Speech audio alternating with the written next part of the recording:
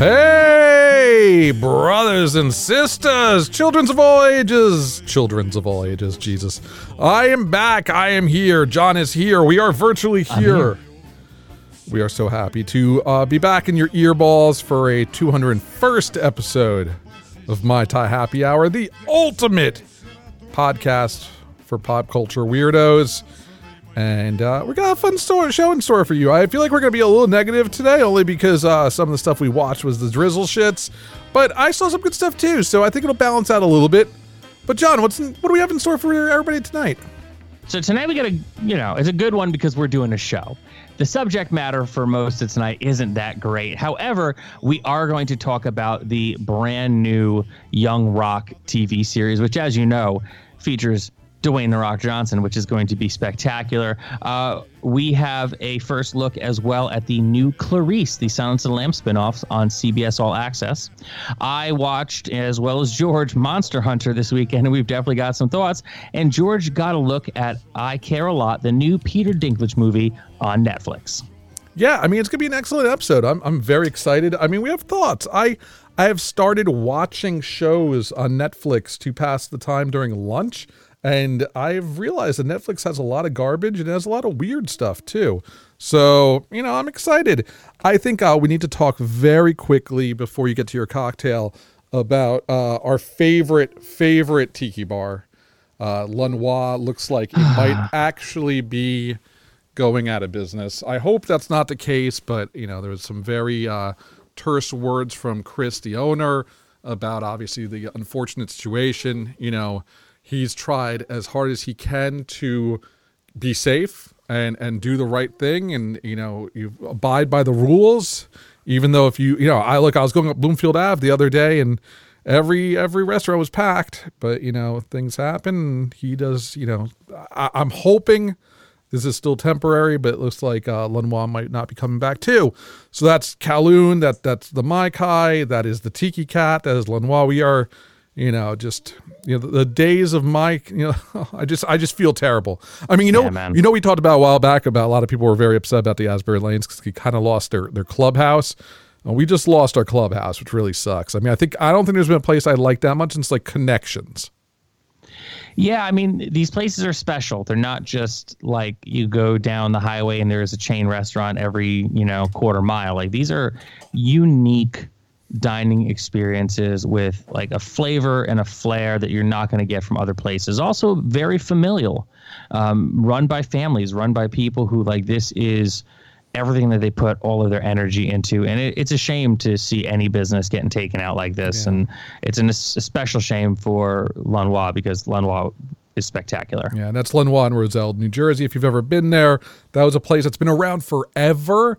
And about 10 years or so ago, maybe less, this guy Chris bought it, and it was long in the tooth. I'd gone many moons back, and it was not a very fun tiki place, but it was one of those like hidden treasures. It had a nice coat of dust on it, and he did a great job listening to the tiki community. He wasn't a tiki guy himself, but he had, I guess there was a connection to the restaurant. I think he was a place he used to go with his wife or something that meant a lot to him. So he bought the place when it went on the market, and then he just learned everything he could about tiki culture and made the place a wonderful place, like cleaned it up, dusted, put in a new drop ceiling, just made it a really, really nice dual room, great bar, fixed up the menu, and he treated us like kings anytime we went there. So it really, really sucks. I hope, I mean, look, if they can't fill the place because, it serves a purpose, maybe it'll still be there when he can come back. We'll see. Again, our thoughts go out to Chris and Lun Wah, and hopefully it comes back. But on a brighter note, John, what cocktail do you have for us this week? I have been consistently trying to find a way to tie in the cocktails. You try hard. You do a good job, too. And this one I feel like is really over the plate, but I would be remiss if I did not make this the cocktail of the night. When we're talking about Young Rock later in the episode, we're talking about Dwayne "The Rock" Johnson, the people's champion, who has recently blessed the world with his own brand of tequila, Teremana Tequila. And there is an actual people's margarita on Teremana.com, which is The Rock's specific margarita recipe. So you're going to take 2 ounces of Teremana Blanco. You're going to take 3/4 of an ounce of freshly squeezed lime juice, and you know how important it is to get that fresh squeezed lime juice in there. 1/2 ounce of agave nectar, and 1 ounce of pineapple juice, which is merely to taste. So this is not going to be a heavy pineapple juice cocktail, just enough in there to add a little flavor. You are going to shake with ice in a cocktail shaker, strain into a rocks glass over fresh ice, garnish with a lime wheel, a pineapple leaf, and sea salt around the rim. If that's what you're into, the People's Margarita. It will probably be the best margarita you'll ever put past your lips.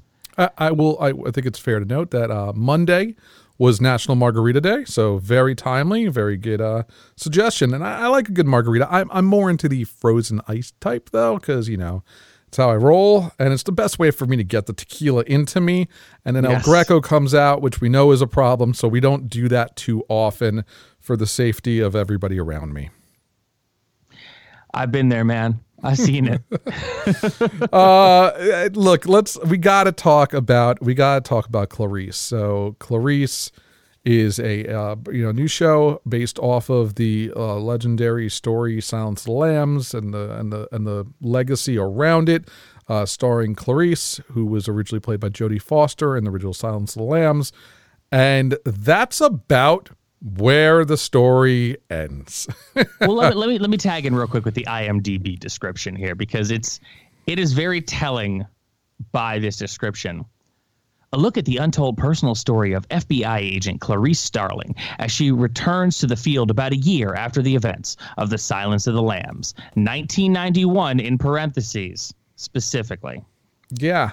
So very quickly, I realized that this show actually takes place in 1993. It takes place a year after Silence of the Lambs, which I think is just a bad move to begin with.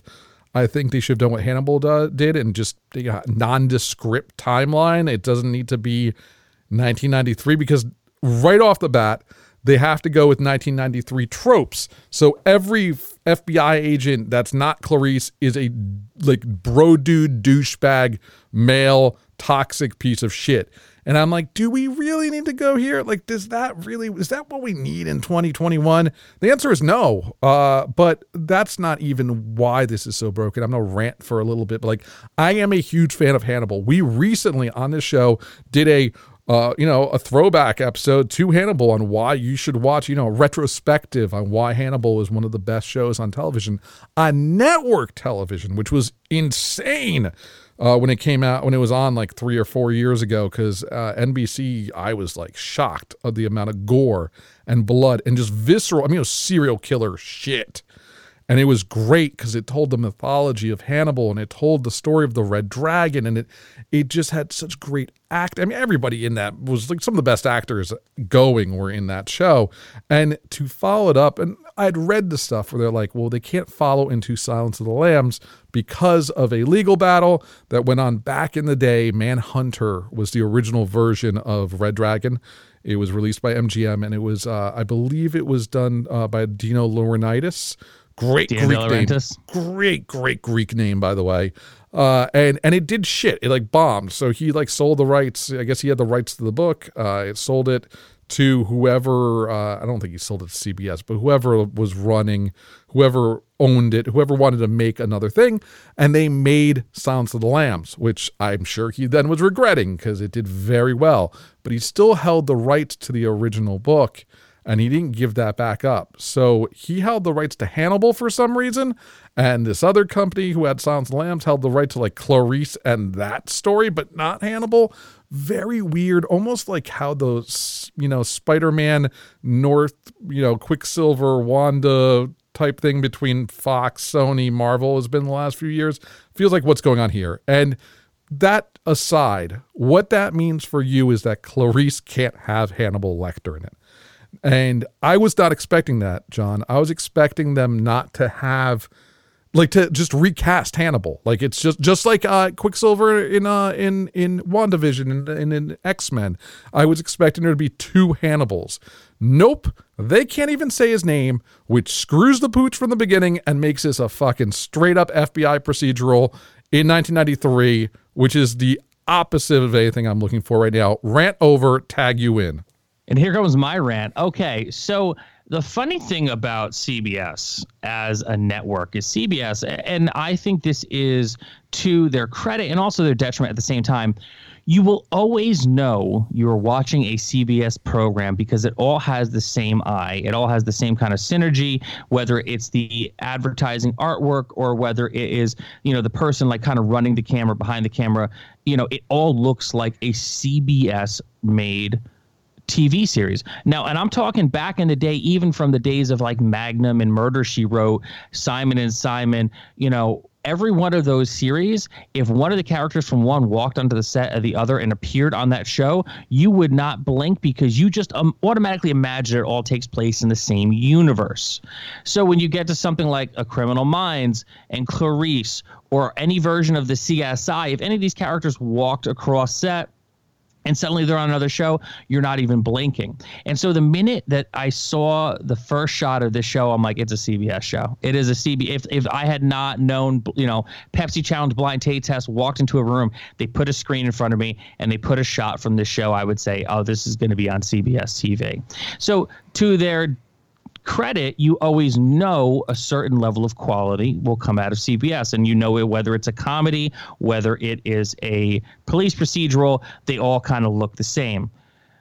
Now with this, there's a lot of expectation built into a show like this because you are coming, Hannibal went off the air, I think 3 or 4 years ago, and their fan base is still clamoring for more. People genuinely loved the movie, The Silence of the Lambs.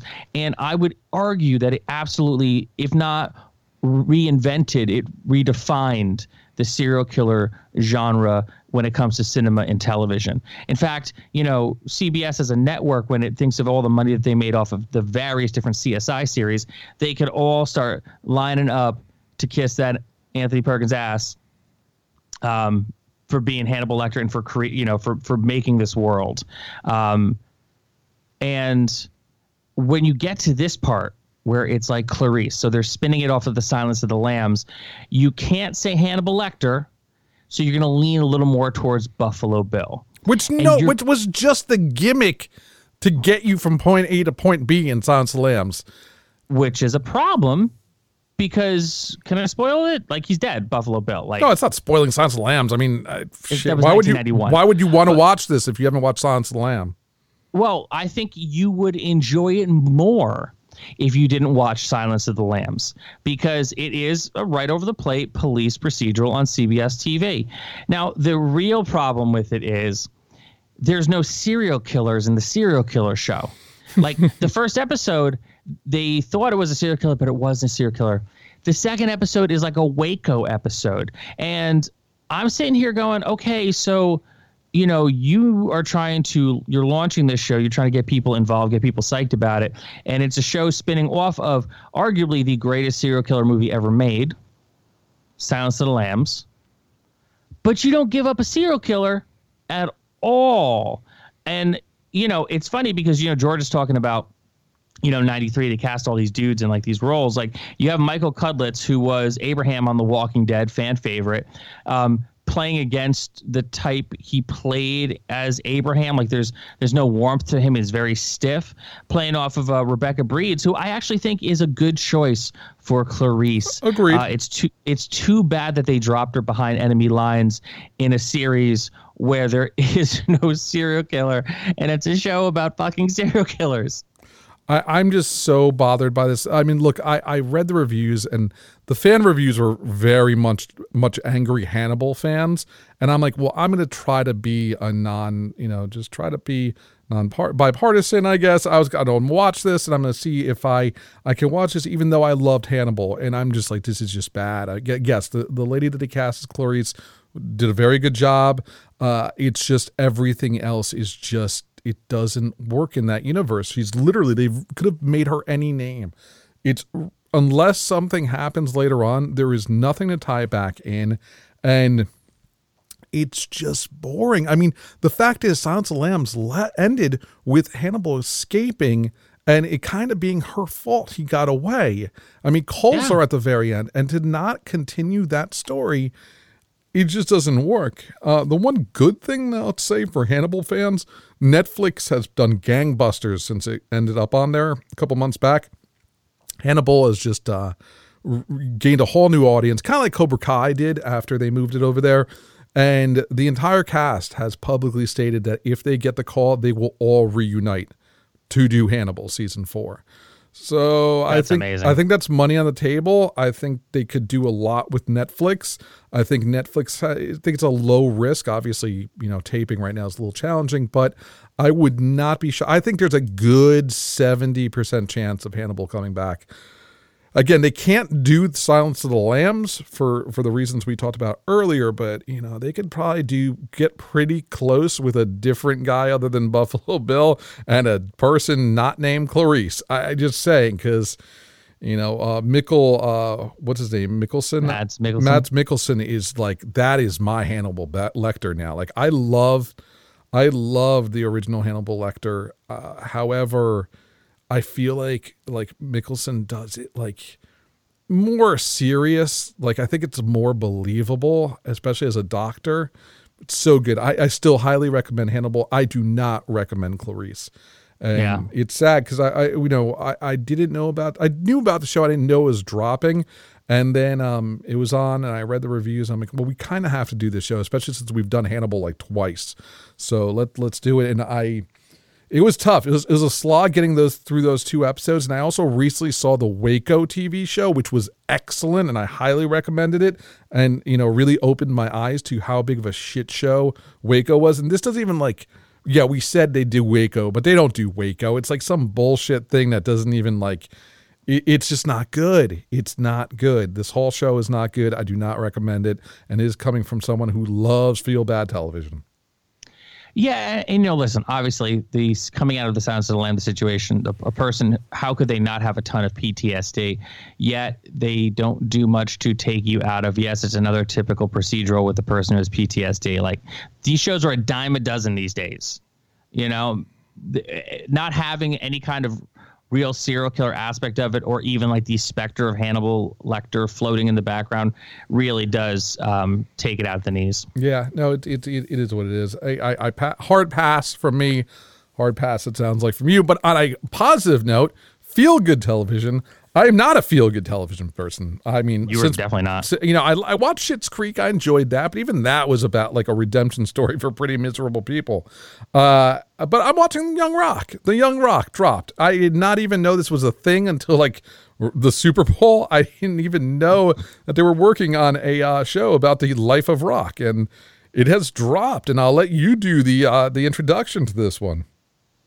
I mean, according to IMDb, which I feel is there much? I don't think you need to do IMDb for this one. I'm going to do it because I've already said it. I'm going to do it. A look at the formative years of superstar Dwayne "The Rock" Johnson as he grows up through life. Completely undersells the show. No. This is the story of The Rock through the years. It's the year 2032. He's running for president and decides to get real with a network TV interviewer to tell the story of The Rock's life. And this is Randall Park, who everyone has fallen in love with all over again, as Jimmy Woo over on WandaVision, as the interviewer, sitting down with Dwayne "The Rock" Johnson in real time, talking about The Rock's life when The Rock was a little kid, and also when The Rock was a young teen, and when The Rock was playing football, and then eventually when The Rock goes to the WWE. It is straight up an NBC comedy, but every kind of fault you're going to find with it, you are going to find a way to get past because it's Dwayne "The Rock" Johnson. It's a half-hour cute show. There is nothing deep about it. The acting is... Look, I think it's less about the acting and more about who they chose to play different people and wrestlers. I think the casting is incredible on this, especially his mother, who looks just like her. Great casting, fun show. It's funny. I mean, you get to see Andre the Giant. No one can ever look like Andre the Giant, but this guy tries hard.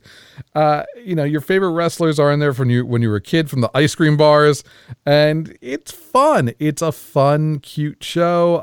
I think it's better than the sitcom with the Big Show. I remember you reviewed that a couple of months back. Yeah, I mean, that was so this is the difference. That was more of an ABC trying to be TGIF style comedy, whereas this is like straight up like this is the network that brought you The Office kind of TV show, but much lighter. So yeah, look, if you want something fun, if you're a fan of The Rock, you're gonna love this. If you're a fan of wrestling, I think it helps. I don't think you need to be a fan of wrestling to watch this, but if you to see Macho Man Randy Savage and the Junkyard Dog, like you're gonna be happy. There's no way around it. So I recommend it. We're only one episode in, so we're not doing a full review, but it's a fun thing. This is more of a reminder to let you know that it exists, because I think people forget. This is one of those shows that I didn't even know it was not on my radar at all. Allison actually talked to me about it. I'm like, this is really happening. It's really happening. Kind of like I didn't realize Chris Hemsworth is going to be Hulk Hogan in a biopic or something. That is very strange to me. Yeah, I thought that was a rib when I heard that a long time ago, but then suddenly apparently he's getting jacked. And I'm like, wow, he's going to be Hogan. Super jacked. And the funny thing is, like, no actor today can get as big as the amount, the quantity and length of time that you need to do steroids to look like what these wrestlers looked like back then. It's just like the guy they have for Macho Man you could never actually look like the Macho Man, because the Macho Man just you could pop his muscles and you'd probably get a contact buzz. But I was thinking about it, like, what other wrestler do you think they could do a show of, like a sitcom? I've been racking my brain about that, thinking about that. And it's kind of hard because, you do have the very different kind of life between what the gimmick is and what the reality is. And for those listening who might not get the term gimmick, you will after watching The Rock's TV show. The gimmick is the persona that is, you dialed up to 11, or you just playing another character altogether. So I'd imagine a Roddy Piper show would probably be pretty neat, if he was kind of in a good headspace at the time, like him just shooting the breeze and putting holds on his kids and just talking shit constantly. But, other than that, I would love for them to follow anybody around who had an animal in the WWE, like the British Bulldog. Oh yeah, exactly. Matilda. Yeah. I think John Cena could make a good sitcom. Oh, John Cena. Yeah, I mean, John Cena was made to be a sitcom, inherited children as a dad, not they're his children. He would definitely be an inherited children situation, but I think he would totally bring it on that. Could you see the Fiend taking the Funhouse outside of the realm of WWE? I think that would be the more fun and imaginative show, where it's just it's your wacky neighbor, and then at night you're but he might be a serial killer. I think that would work on Adult Swim. Oh yeah, totally work on Adult Swim. Short, say 12-minute episodes. I think the Fiend could work, but I don't know. Look, Young Rock, I give it a big thumbs up. I think is it safe to assume you also give it a thumbs up? I give it a huge thumbs up, and I'm going to walk something back real quick. I think the ideal show would be John Cena as the wacky, inherited children dad in that situation, single guy, and his neighbor would be the Undertaker. So they'd be doing something, and then you would just hear the gong, and then out of the kitchen, here comes Taker, goes and cracks a beer, sits on the couch, and it's when's dinner? That would be awesome. I would pay to watch a reality show about the Undertaker being a dad. I would. I think it'd be hilarious, especially since he's mid-50s, replaced his hips, replaced his knees, and he's got little girls, I believe. I think that would make some hilarious television.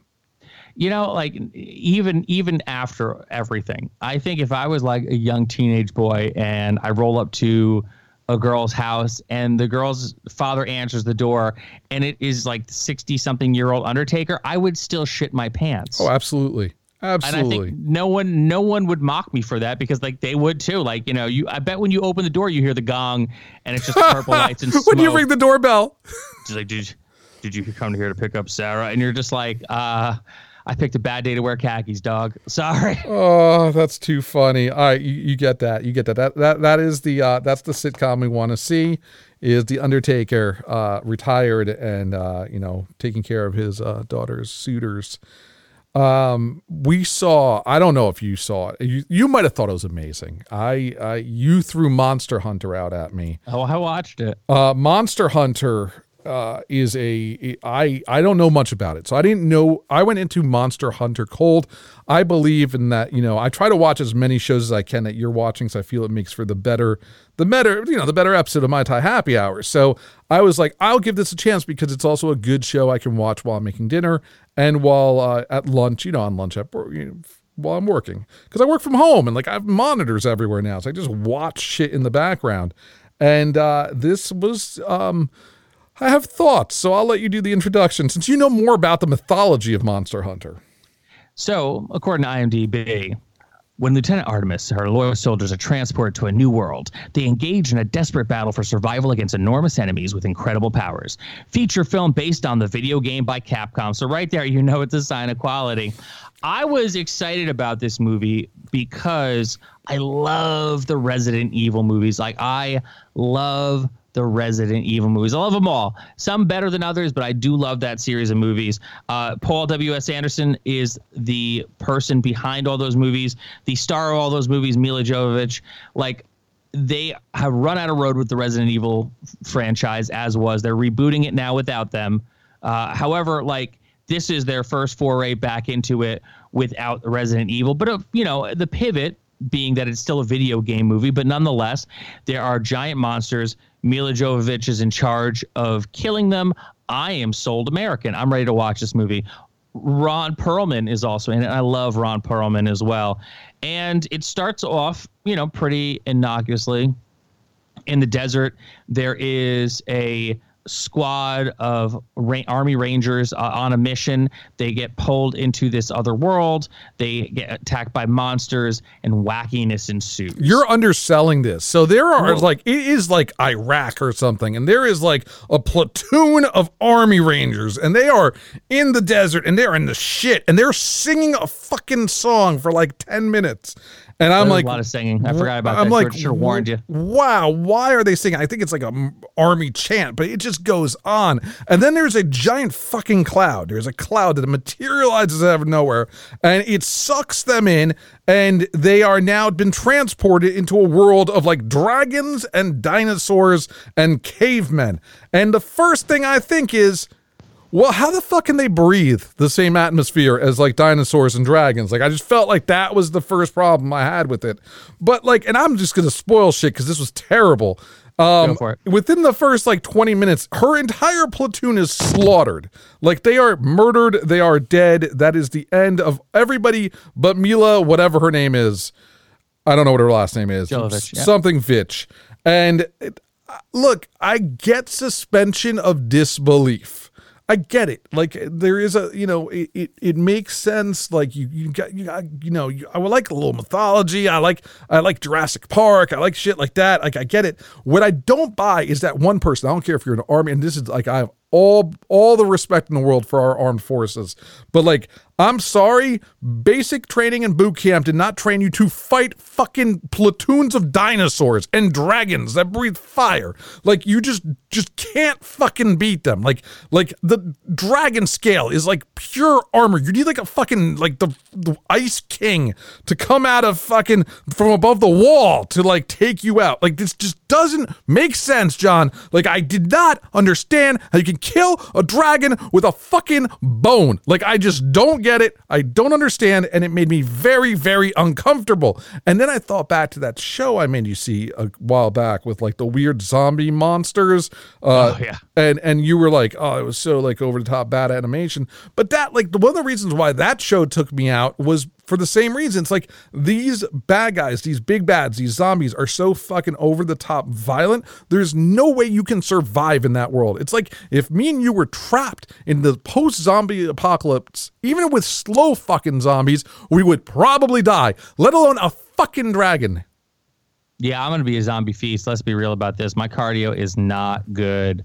I mean, one of the things about the movie was that, yeah, there is a lot of suspension of disbelief. And they did also try to ham-fist. Say it. Just say it. I'm going to say it. They gave you a ham-fisted, like, A plot and B plot going on at the same time and take you to a point where neither actually gets resolved by the end of the movie. So the entire movie, she rises up and she becomes this badass monster hunter, and her team have to go and shut down the portal, but she gets sucked back. And then by the end of the movie, they don't actually finish the movie, and it's kind of a setup for another movie, like a sequel. Jesus, that I'm not. Oh my God! So there's a cliffhanger with no guarantee of a sequel. Is there going to be a sequel?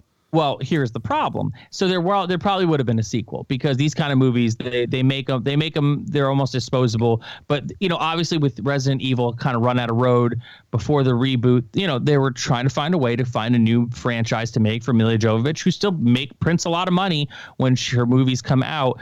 But they kind of, in the very beginning of the movie, a big thing that happens is, even if it doesn't do great over here in the United States, in China, there is a huge market for these movies, where many movies will make their money back and more in the Chinese market, which is awesome for movies. Like that's where the real money is.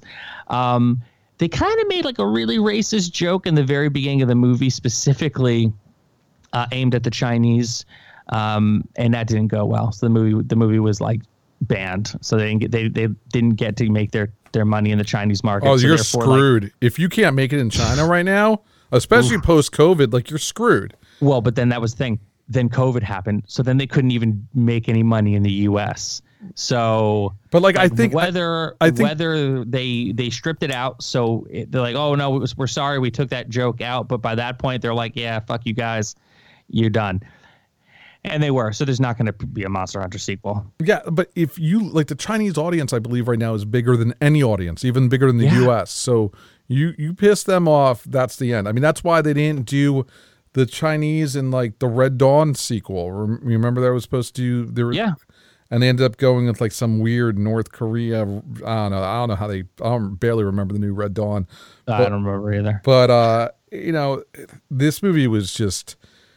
I don't know. Like, I thought at first, I thought at first, like, oh, I could do fantasy, maybe like Game of Thrones. But like the moment I realized, like, oh, they're gonna put like Marines or Army into like a world that it's not even like there's a dragon. It's like full blown. There is a dragon everywhere you move, and there is just like, you have one friend. She's got like one caveman friend, and she like teaches him how to speak chocolate. Like, here, look, say chocolate, and he knows chocolate. I'm like, this is so fucking bad. This is almost as bad as in Clarice, where the one FBI agent turns to her and goes, "Put the lotion in the basket," and then laughs at her, and I'm like, this is horrible. This is fucking horrible. Why am I watching this? Yeah, it's pretty dog shit. I think a big problem I have with a lot of movies nowadays is that, I get it. There is that point where when you're making a movie, you're almost making it with a sequel intended.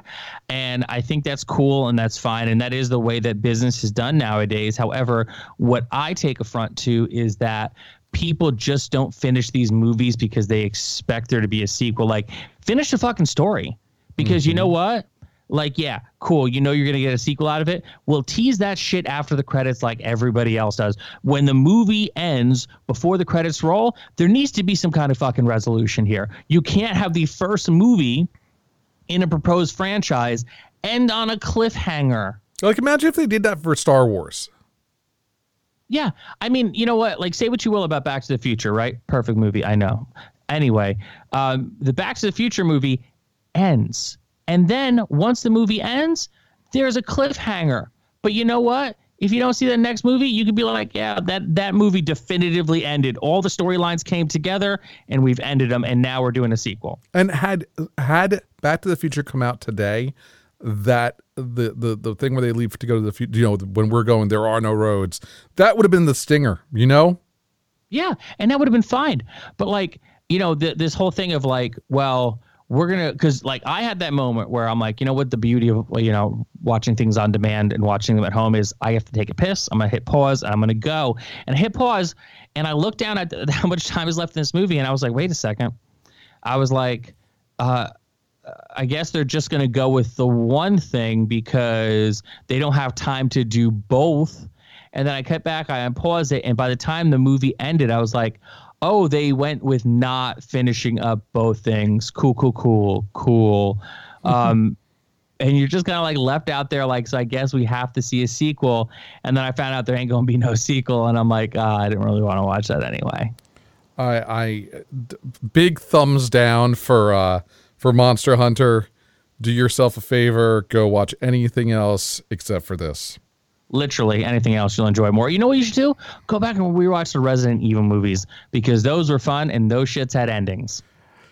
I don't think I could do it, but if you say it's good, I'm gonna trust you. I don't think I could watch any of the Resident Evil movies. I think there was also Silent Hill movies too, weren't there?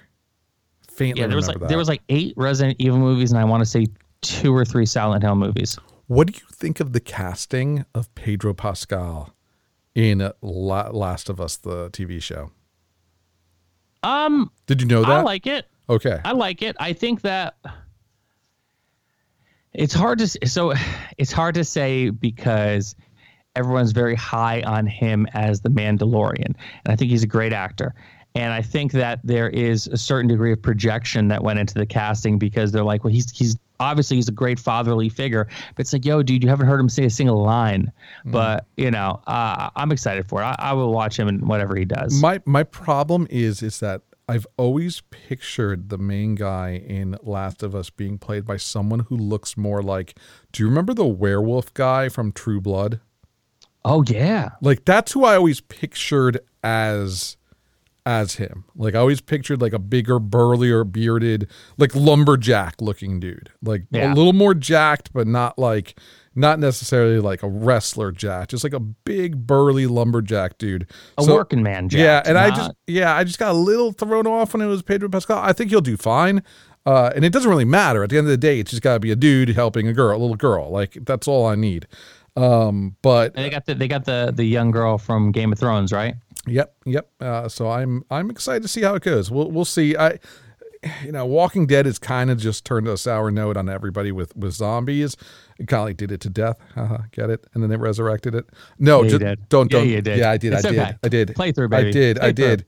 But look, Last of Us, we've talked about in the past. It's a series that, it's one of the most powerful moving video games you will ever play. It really, gets you in a way that movies can and TV can't. So if they could bring a little bit of that, if they work closely with the writers of the video game, I think there's a chance it could be good. And it will be scary because those monsters there's a situation where it's like, dude, those clickers, we'll see how they do that. On a completely different note, watching, yesterday, I needed to cleanse my palate after Monster Hunter. And I was looking for anything, and we've watched a lot of content lately, but, I was trying to find something that was not quite, like, I didn't want an action movie. So I always go to Netflix as the first place I go to, and I go to their top 10 list. And this is the greatest thing they've ever done. It's add a top 10 list to their homepage. I agree.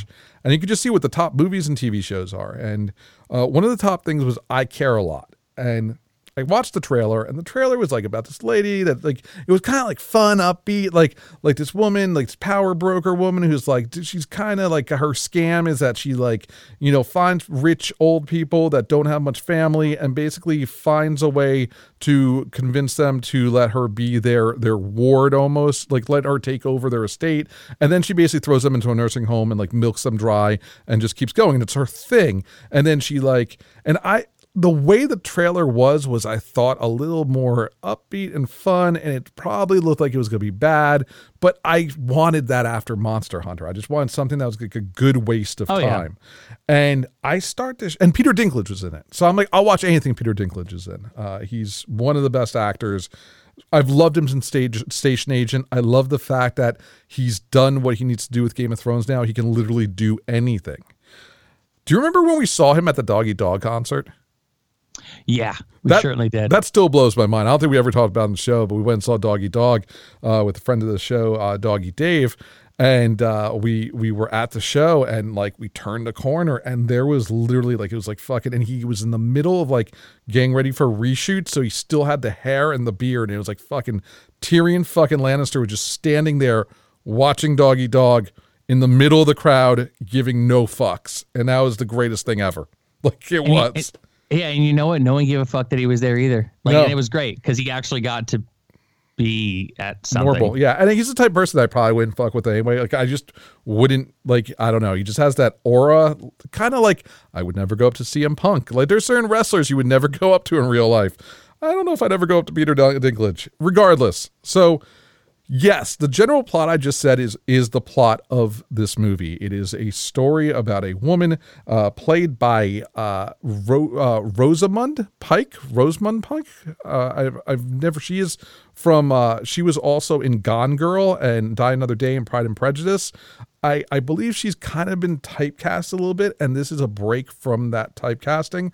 She plays this ruthless woman who only wants to get rich, and she does have this scheme, which is to convince the court using corrupt doctors that these pre-identified old people, rich old people, are not fit to live on their own, and she basically gets courts to rule that she can become the ward of this person.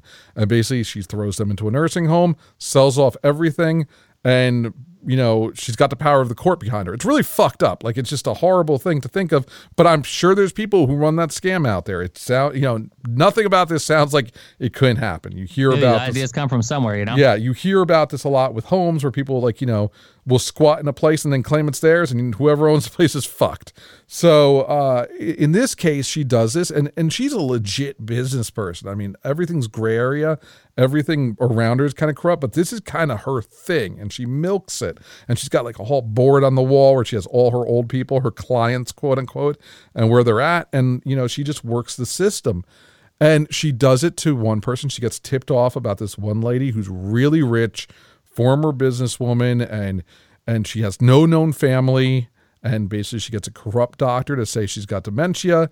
The judge buys it because the doctor says she is. She gets custody, throws her in a nursing home, sells everything, and finds a bag of diamonds in her safety deposit box, like a full bag of fucking diamonds.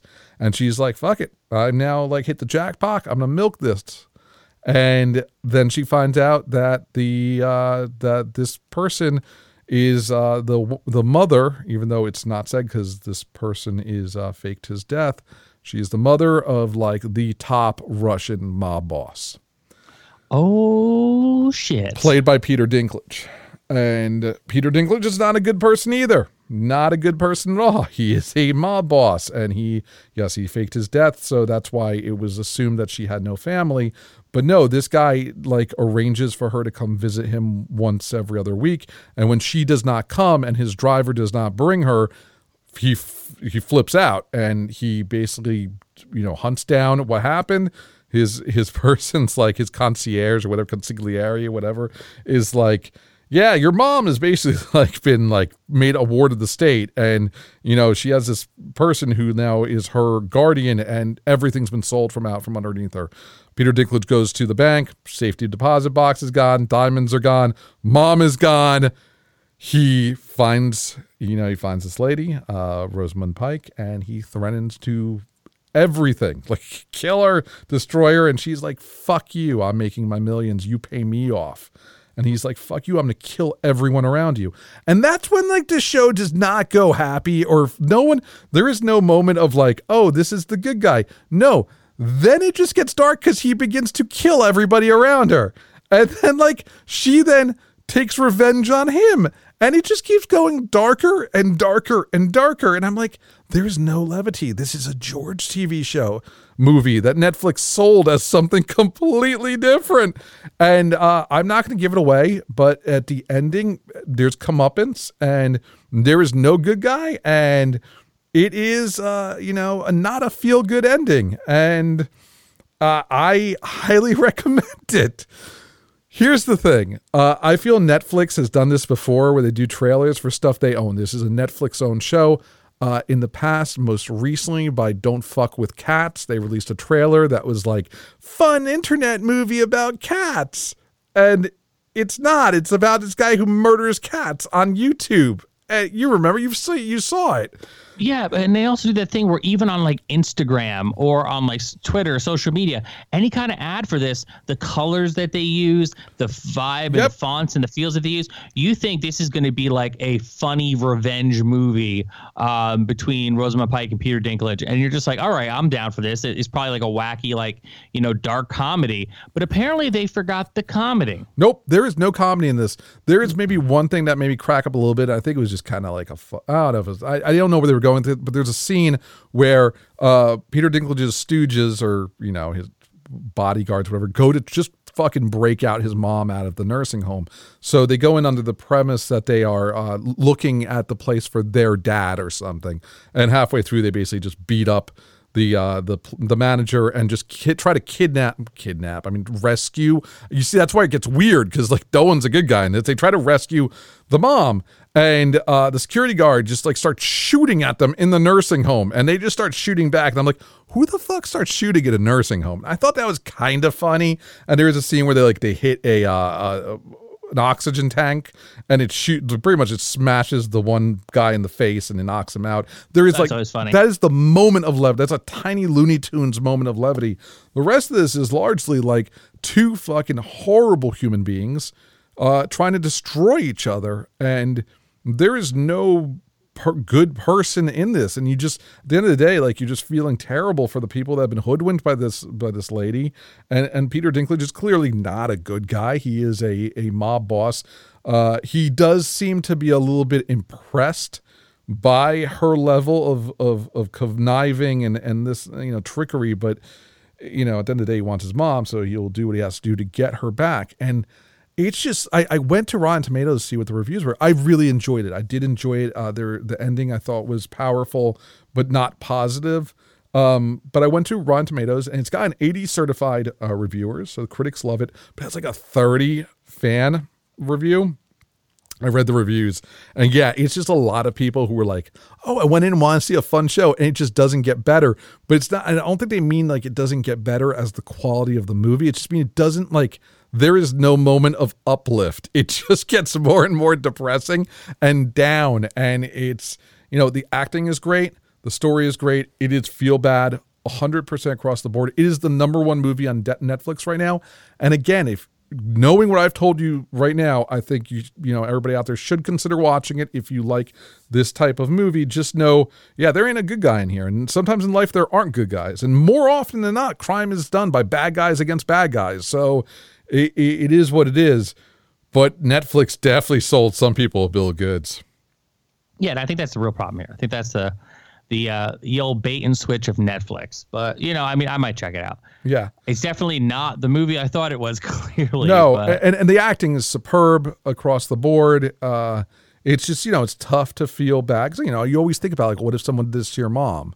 Like, what if someone, and there's no way you can get out of it. Like, if you see, and again, that's the writing of this movie. They do such a good job making it bulletproof. Like, the judge is clearly, there's no dumb people in this movie, which is what I like, which is what I don't like about Clarice. They're like, the judge in this, you're like, well, is he an idiot? Why is he letting her do this? No, she just talks rings around him. You see this woman who's clearly trying to care for old people that can't care for themselves, and she has doctors backing her up. There is a scene at the beginning in a courtroom where one son, who might be an estranged son, but basically is fighting in the court. He basically broke into a nursing home to try to rescue his mom, and the security took him out, and everybody took him out. He's just freaking out. He's flipping out in court. He's like, this lady is horrible, and he's just a normal person. He's not a mob boss. And the judge is like, you have no evidence of what she's doing is wrong. Like, you have doctors supporting this. It's just like some of the, like, it's so engulfed in reality, especially with how fucked up some of the court systems are, that you're like, there's no way out. Like, this is such a good scam, but it's so horrible. And, the fact that the mob boss is Peter Dinklage is great. I'm glad he doesn't do a Russian accent. He's a Russian American. So, that's pretty funny. And the mom is incredible too in this. It's played by the mom who was in Parenthood. Remember Parenthood? Oh yeah, totally. With Steve Martin. It's the mom in there. She's that actress who always looks like she's crying, but she's not. She just has that face. But I love her in everything she's in, and I'm glad to see she's still acting. I recommend this, and I'm sorry if I've ranted too long about a show that is so weird. But sometimes you're surprised, especially with Netflix. Like, a lot of their movies aren't good, so it's always a little bit.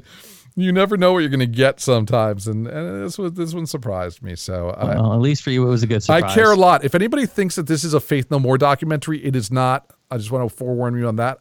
That's what I thought it was when I first saw the name, but it's not a Faith No More documentary. Same here. Congratulations. You funded and you destroyed Thank your you. funding. I just got the notification that my account has been charged. So you are officially a game developer. I am so proud of you. Thank you, man. I And just appreciate wanted to it. let that know. Obviously, thanks to everybody who supported George Yeah, thank and you so much, John. everybody. And I can't wait to see you like put this on. I want to see this. I can't wait to see it in action. Literally. I'm driving it over to your house once we get it from the printer. Believe that. I'm psyched. I'm psyched to anytime we do something creative, it's meaningful. So this is obviously a big deal, and I know a lot of our fans supported you on this. So everyone, we appreciate everything. We really do. Thank you, everybody. I'll with that, I will let you go a little bit earlier, just in case you might have to go to the bathroom or something. How can the kids reach you, Bud? You could find me on the Twitter at John McGuire RPG. I tweet about board games. I tweet about cute animals. I tweet about Dungeons and Dragons. You could follow my day-to-day adventures in podcasting and in life over on Instagram at John Hambone McGuire, which is going to be a lot less posting about Rocket to Russia because we funded, and thank you, everybody, so much. You helped make a little dream come true, and I really do appreciate you. George, where can the people find you? People can find me at GLK Creative on Instagram and Twitter.